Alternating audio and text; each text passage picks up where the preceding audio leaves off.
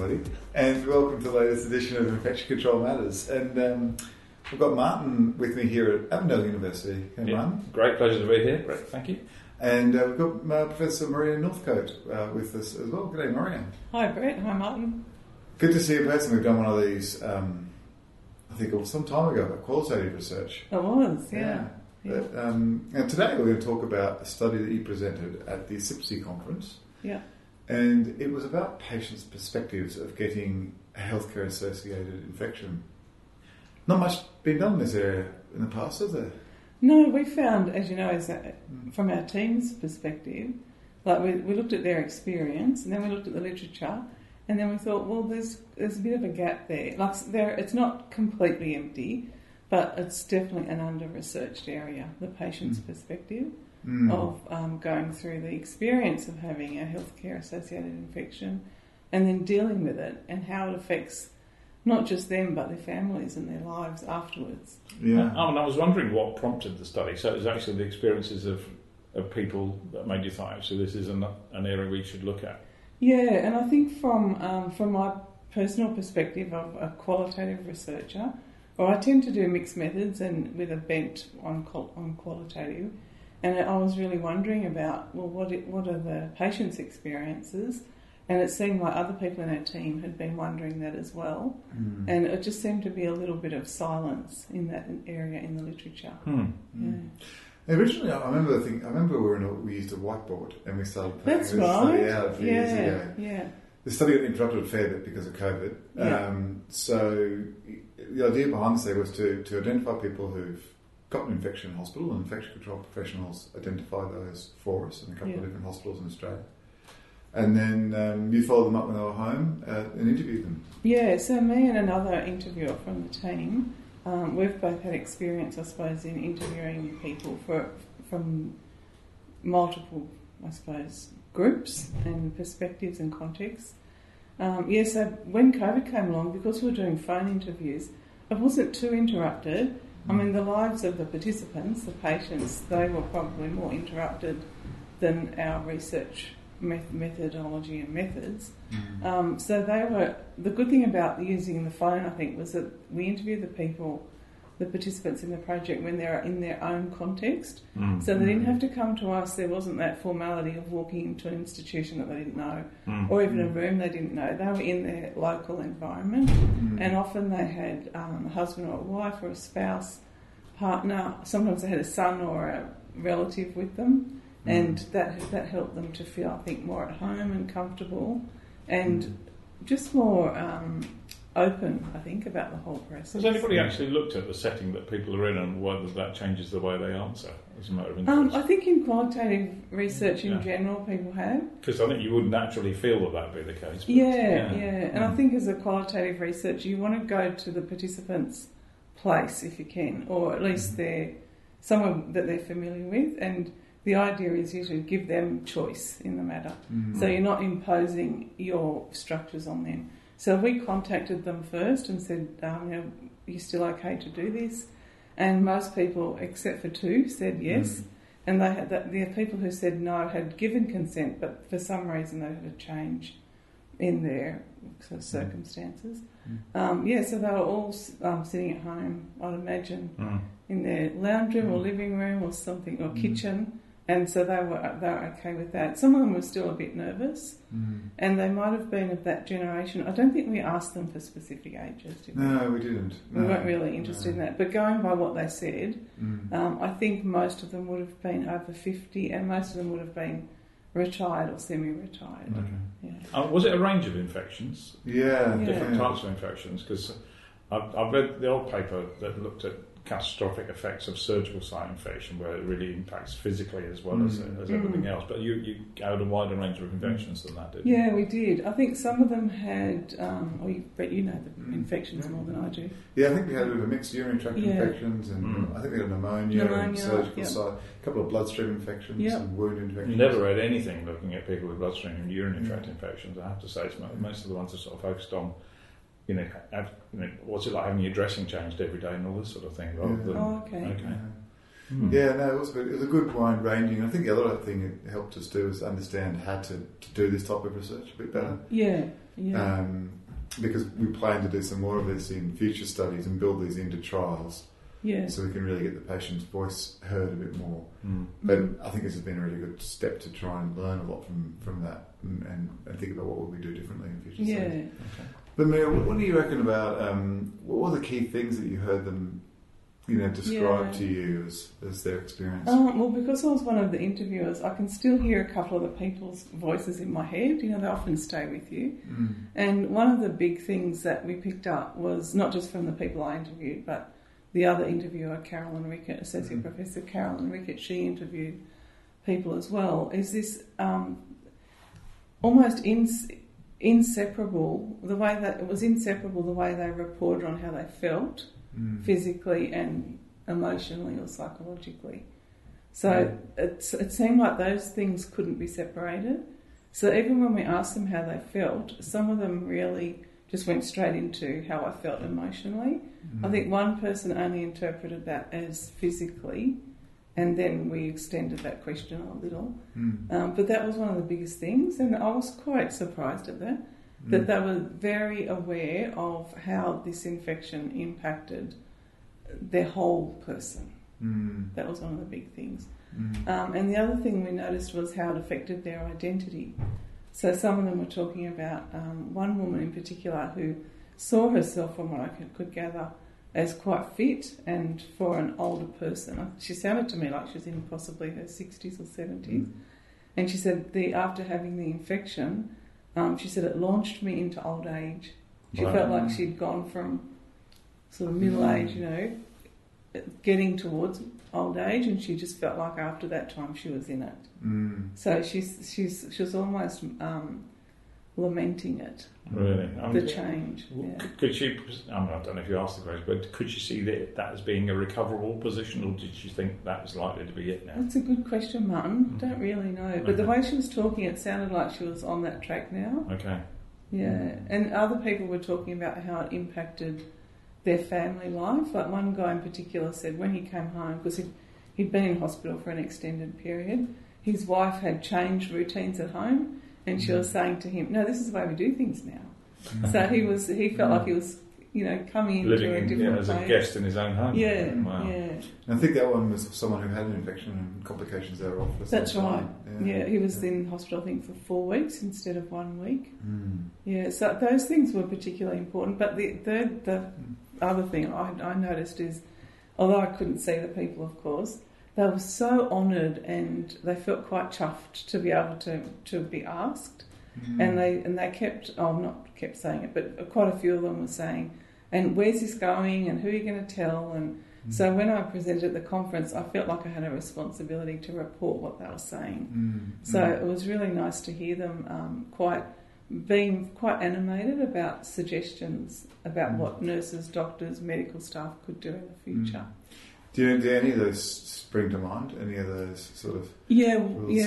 There are a couple. I'm thinking of, sometimes they felt quite embarrassed about having an infection, especially if it was related to urinary tract or something like that. And they felt like when people came to visit, they didn't really want them to know. So even having the catheter bag in view, they used to put a blanket over it. So I think they wanted their medical staff who were looking after them to really be conscious of that. And some of them talked about, the information, not getting enough information. So they wanted to know about their health conditions. And they were very understanding about the nurses and the doctors and everyone that was treating them. They said, look, I know they're really busy, but sometimes I think in terms of the sequence of their treatment, the first person might not have told them about what was going on. So the subsequent medical professionals that came in, they just assumed that the patient knew. Yeah. And the patient said, I'm trying to piece things together. I think one said they were pasting things together. So some of them really didn't feel like they were being heard or listened to.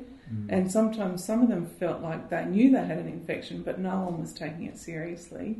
Or the clinical measurements that were being taken, they weren't necessarily, it wasn't looking like they had an infection, but the patient often said, well, I knew I had one. And no one was listening to me. Yeah, there's a fascinating quote, I think, at the conference about that. Yeah, someone said, any medical staff would know there's I'm paraphrasing here, but I would know that a burning feeling of pain behind the wound, that could be an indication of infection. Yeah.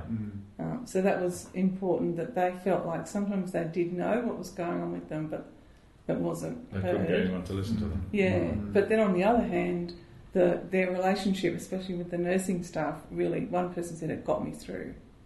So that was really important. Yeah. It's great having, I've worked with Maria on many projects, and Maria's comes from an educational and higher education background, but educational background, and the value of having very different team members and expertise and the team is really valuable, because you sort of take it for granted. Being a nurse myself, and having worked as a nurse and worked in infection control and all those sorts of things, that there's just an assumption about certain things, and having a really different perspective is really important, I think, to make that holistic view. And I guess that was been really fascinating. The thing I got out of this study was really, particularly things about patients wanting to have their voices heard and being chuffed and being really happy to be asked. I know. Yeah, and we find in education, and you know how nursing and education often go along this parallel development in history, and in education there's a movement or a wave in the last probably decade especially of getting stakeholders more involved. So with primary school children, for example, there's this wave, it's been going on for a while, about the negotiated curriculum, where you get even really small kids involved with making choices about what are we going to do in the classroom today and what are we interested in, rather than the teacher setting the standard all the time or the topic or the agenda. And we're seeing that also in professional development in universities.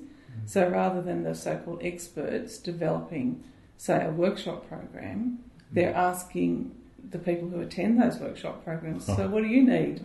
That's an idea. Let's ask them. We were talking about this morning about a future study, and actually saying to the people, what would you want to know? Did we actually tell you what you did want to know? Yeah. And what actually did you find interesting in what we told you? Because we tell people what we think they want to know. Exactly, Mark. And actually, what was missing, what did you really want to know that I didn't tell you?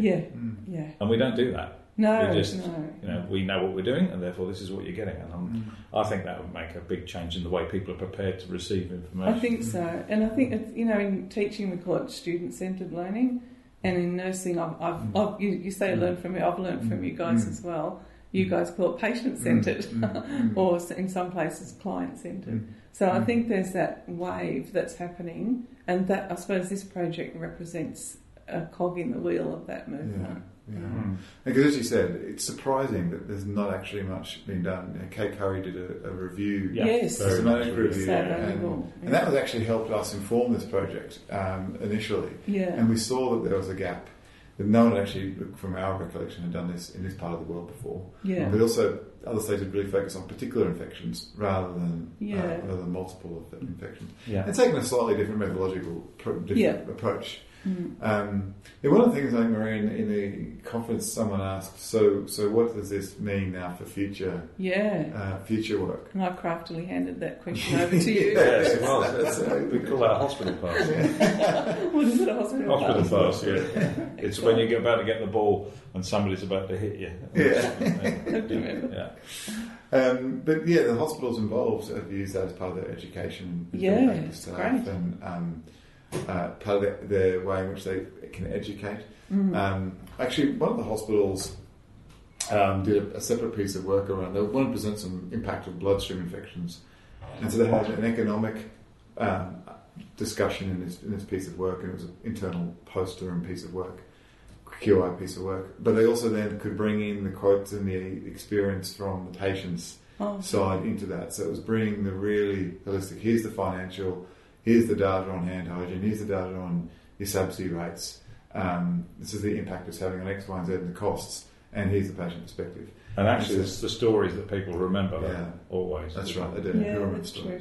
One thing I wanted to ask you was there any feeling of blame from the patients about who might have caused this infection, or had they actually had any part to play in it themselves, or did they talk about that at all? That's such a good question, Martin, because the blame, there was a theme, almost like a common theme going through about this blame issue, and we probably didn't dig into it as much as we could have in terms of the questions. But that might be something we look at in future studies to include that in the interview regime. But there was definitely blame by some, although as a whole, we interviewed 10 people, so on the whole, most of them were pretty understanding, even when they'd had serious, close to death experiences. They said, but they were busy and there were people worse off than me and all that sort of thing. And that could have been possibly the generation, I'm not sure. But there was also this other issue that sometimes the patients felt like they were to blame from the medical professions, but also from some of their family members. So they felt like they were being questioned about, what did you do to get this infection? Maybe you didn't wash your hands properly. And there was even a question at the conference from someone, did we ask about what the patients did to prevent? And I don't think we did ask that. No. But that could be another thing to add. Yeah. So it's definitely there. You're right about people being understanding, but if you said to them, we've got this bundle in place, but actually probably only 20% of people actually get the whole bundle, the best evidence-based care. Yeah. If they knew that actually there were several things that should have happened that didn't happen, then they might be a bit more keen to go, actually, this is somebody's fault. But they'd never know that. Unless you went plowing through the notes to actually say, did you do X, Y and Z? And if you didn't, why have I got this infection? But at the moment they accept that we adopt best evidence-based practice for everybody, which as we know doesn't happen though. Yeah, I can hear one of the patients in my head particularly, she was very concerned about sharing a bathroom with other people who weren't using the bathroom very tidily, put it that way. It was pretty messy. And she said it wasn't being cleaned regularly, so she was expecting to get an infection, and she did. Wow. I mean, that's interesting, isn't it? Because in other work of yours, nurses don't want to go in a room that was a side room. Because they're worried about picking up an infection, so they're not confident themselves that things are done right. Yeah, that's right. The recruitment of these patients happened over quite a long period of time. From people read the paper, they might know. So that was because there was COVID in the middle, so we stopped recruiting during that time because there were a lot of priorities for hospitals. But I guess the other challenge for recruitment is having a conversation with someone to say, you have an infection, and they also want to talk about it. So the first part's actually the hard part, I think. Did they actually know they had an infection, by the way? I mean, yes, they did. Okay. Yes, we made sure that was part of So they'd already knew before you turned up and said, you've got an infection, because otherwise that might have been... That's right. Yeah. That's right. So we want to make... And the hospitals took responsibility for that. They recruited so they could have those conversations to start with. And so that would be interesting, how hard were some of those conversations? Because we heard from some of the patients they didn't know they had an infection initially in their care. So this conversation with patients about, by the way, you've got an infection acquired here in hospital, is probably not an easy conversation to have. And I wonder, how can we improve that? I think people often say you've got an infection, but they don't add the acquired here in hospital, even though it's sort of implicit, because then they maybe wouldn't want the discussion about, how did I get that here in hospital? Yeah. And I think from what the patients were saying, if I'm here as their advocate, they definitely want to know the information. But sometimes when everyone's in such a hurry, the information is delivered. It's not engaged. It's not an interaction. So I think if they were here sitting around this table, they would probably say, give me the information, but give me a chance to ask questions as well. Because otherwise it's just like the doctor or the nurse or whoever just offloading and giving them the information like drop and run. And sometimes they'd feel really stressed and think, what does this mean for me? Or they'd stop listening because their emotions have taken over, thinking, all they can think about is, crikey, I've got an infection, and then they don't hear all the other information. When it's delivered, if it's delivered on a ward round in front of 4 or 5 people, there's not much chance to have a chat about that. No. And probably no one then goes back and has that discussion. Probably not. And so they might be left with that. The patient might hear a bit of it, or none of it, or they might mishear. So even saying to them, giving them a chance to feed it back, like in education, when we're testing people that they really have heard what we think they heard, we ask them to paraphrase. Even that might be a way. Wow, that's an interesting say, so what did you hear me say then? And sometimes people say stuff and you think, that was not what I said. Or if the nurse were to go back to them after they've been told, just tell me what you understood about that. And are there any questions? And have that questions. It'd be nice. But there's not always time for that. No. I'm guessing. Well, it's been great talking to Maria, and always great working with you, of course. Yeah, same here. And look, we've got some more stuff in this area to come, so hopefully we'll get some more of those voices heard. Yeah. And we've actually used this as a model to also engage in the design of some of the studies we've got coming up as well. So it's an interesting area. It was a lovely lecture though, and I've really enjoyed chatting to thank you. you. So, hopefully your patients, if you can feed back to them that their voices are being heard at Yeah. major meetings, and Actually, that's a good point. and going out live. I really should follow that up, because I think, I'm guessing here, 8, 9 out of 10 asked to know about the results. Yeah. So I think I've still got their phone numbers, maybe email addresses, so I'll have to talk about how we let them know. See what we can do. Because often you find people sue a hospital, not because they want the money, it's because actually when they complain it hasn't gone anywhere and they haven't got the information, and that's the only way they can get the information. They just don't want somebody else to go through the same thing. Yeah, So it's that sort of feeling, at least it may have been bad for me, but I contributed for somebody. Yeah, like an altruistic sort of level. Yeah. Yeah, nice. So if there are any participants from the study who are listening to this, a big thank you from us, and we hope that it was an experience that you felt worthwhile doing as well, and we'll continue to do it in the future. So thanks, Brett. Thanks very much, Maria. Thanks, Mark. Always a pleasure. Really enjoyed it. Thank you. And that's a wrap up from this edition of